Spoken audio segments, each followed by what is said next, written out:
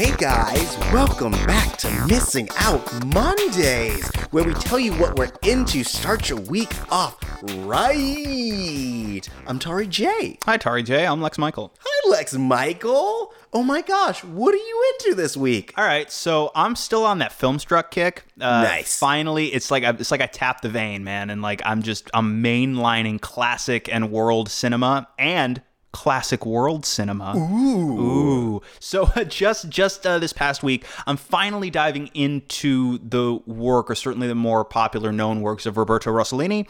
I've only really dabbled in Italian neorealism. There's some Fellini that I like a great deal, but I really had not jumped into Rossellini before in any detailed way. So jumping on a Filmstruck, and I pulled. They've got a ton, and he's got a big catalog.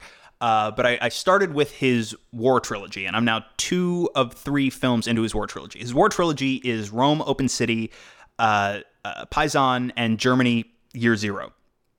Both shot in Italy, mid-40s. But I've only watched the 2. Shot in Italy, mid-40s, shortly after the war. And part of what informs the neorealist style is almost like a documentary and almost newsreel-looking aesthetic in many scenes, a blend of professional and non-professional actors, and it feels very much like you are experiencing these stories as they're happening to the people that they happen to, and in some cases, that is actually what's happening.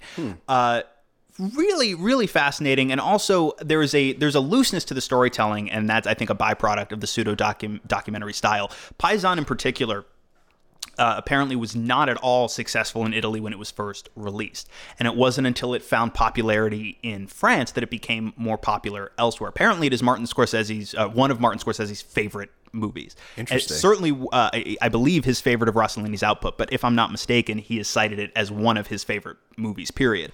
But it's not surprising to me that it found success in France. If you look at Rossellini's style, and more broadly the Italian neorealist style, but I think Rossellini's style in particular, you can trace a direct line from what Rossellini was doing stylistically that we hadn't really seen before to what we'd see come out of the French New Wave specifically. I mean, like Francois Truffaut and Jean-Luc Godard especially. I mean, if you look at like Rome, Open City, and then watch Breathless, subject matter overlaps pretty much not at all.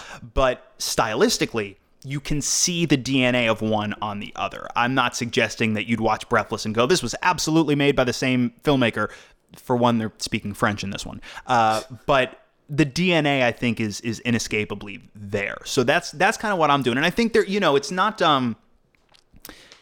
they're not, they don't necessarily get my blood racing, and I'm not like, oof, I just gotta, like, I'm so hooked in, I gotta see what's gonna happen next and all, but it's such an interesting experience and so different from the experience that I think we have watching modern American movies. But it's interesting to go back, to follow lines of influence back. You can still see things in movies today that are lingering remnants stylistically of the French New Wave, if we're going to make that big a jump back. And then, of course, French New Wave, direct line back to the Italian neorealists. So that part of it's very interesting. But also, one thing I love about classic world cinema is you appreciate the context in which it was made. You have to appreciate the context in which it was made, especially in a case like Rome, Open City, or like Paisan, where context is everything. It's about a moment in time in a specific location, and it's about that moment in time in that specific location in our world. This isn't a fictionalized version. Some of these stories are fictionalized to an extent, but it's based on things that really happened and impacted, of course, the whole world, but in this case specifically Italy, in a massive way. And as you learn about the context, you're able to better learn not just the film history, but you're better able to get a sense of world history from a perspective that isn't American. Yeah. And I find that to be invaluable. Now, of course, you have to have the intellectual curiosity to want to pursue that knowledge. But for me, that's been the biggest, and of course, I'm very much a student. I don't profess to be an expert on world history as perceived by Roberto Rossellini or anybody of native Italian origin. Yeah. But in learning about Rossellini's specific style, you also learn about its context in film history. You then can take one step back and learn about the sociopolitical, historical context of Italy at that time in the world, a time that was completely to reshape the world as we understood it.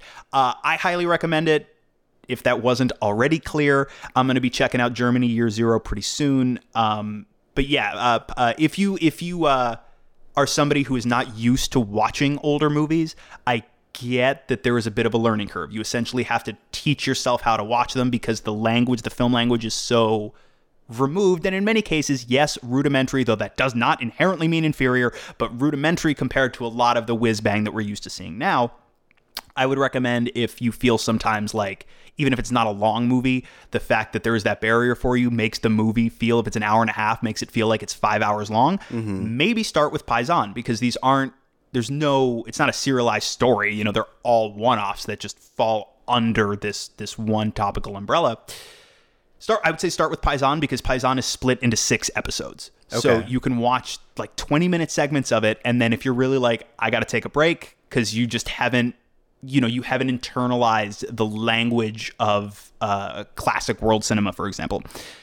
It's like, all right, I got my little 20-minute episode. Now I can go take a break. I can go watch Infinity War again, and then I can come back, and no judgment, that's probably what I would do. Then I can come back and I can watch another episode of it. But very cool. And in Paisan, there's a range of different kinds of stories. They're all set against the backdrop of war, of course. It's set during the Allied invasion of Italy.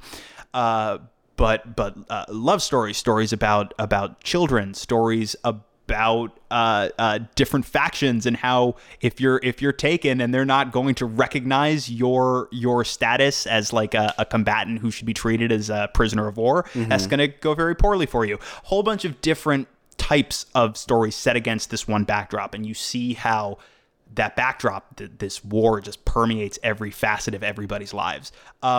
I could go for a while longer, but honestly, I check it out, and of course, ton of great. Eventually, Filmstruck's just gonna have to pay us, because I'm just gonna keep plugging their shit. It's indispensable resource, and I think it's well worth it if you have any interest in Italian neorealism, but any interest in that place in time in history, and also figuring out what do I think I have a clear handle on perception wise that maybe I'm flat wrong about, or maybe I could use a little bit of refinement that you're not going to get unless you see it through the eyes of somebody experiencing it on the other side of the world. That makes sense. Yeah. Okay, cool.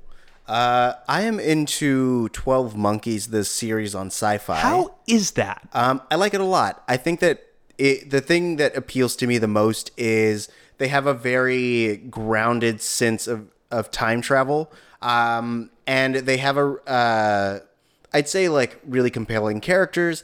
Actions have consequences. And something that I really like about Canadian sci-fi is that they are really good about making their lead characters very strong females, which I really appreciate. Because if you've seen the movie, which I haven't, so don't tell me anything about it. I have, but it was so long ago that I could barely tell you anything about it. Yeah.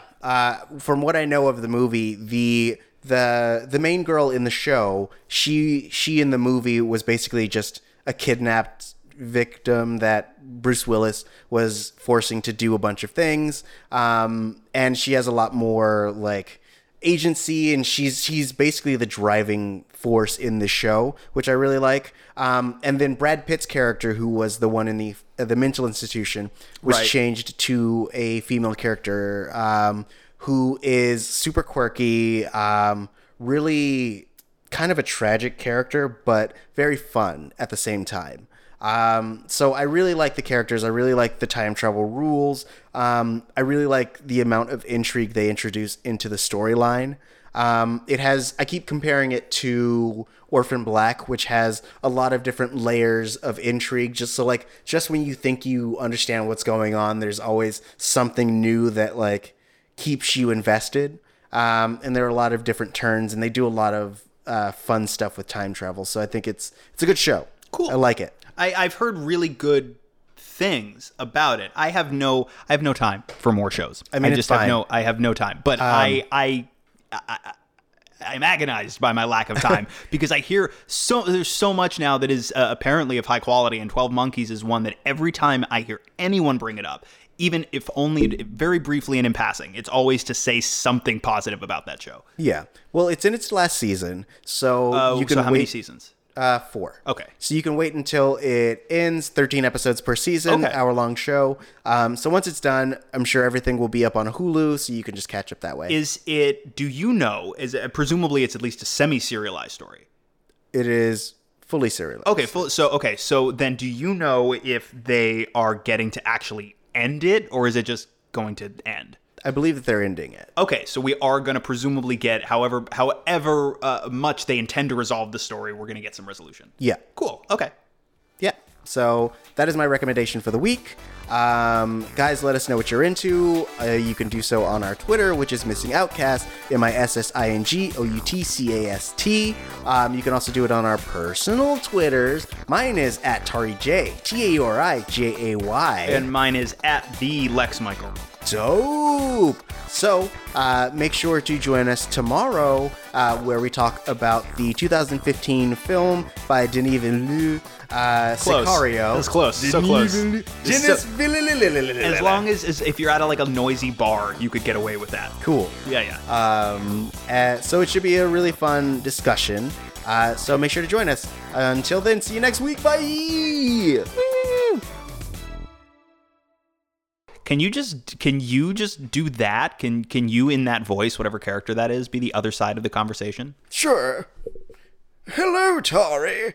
My name is Lex Michael. Oh, that's not you. It's not me. That's not, man. Oh. That's slanderous. My name is Michael Lex. Yes. It's just far enough off the mark that I can't sue. It's true. Ha ha.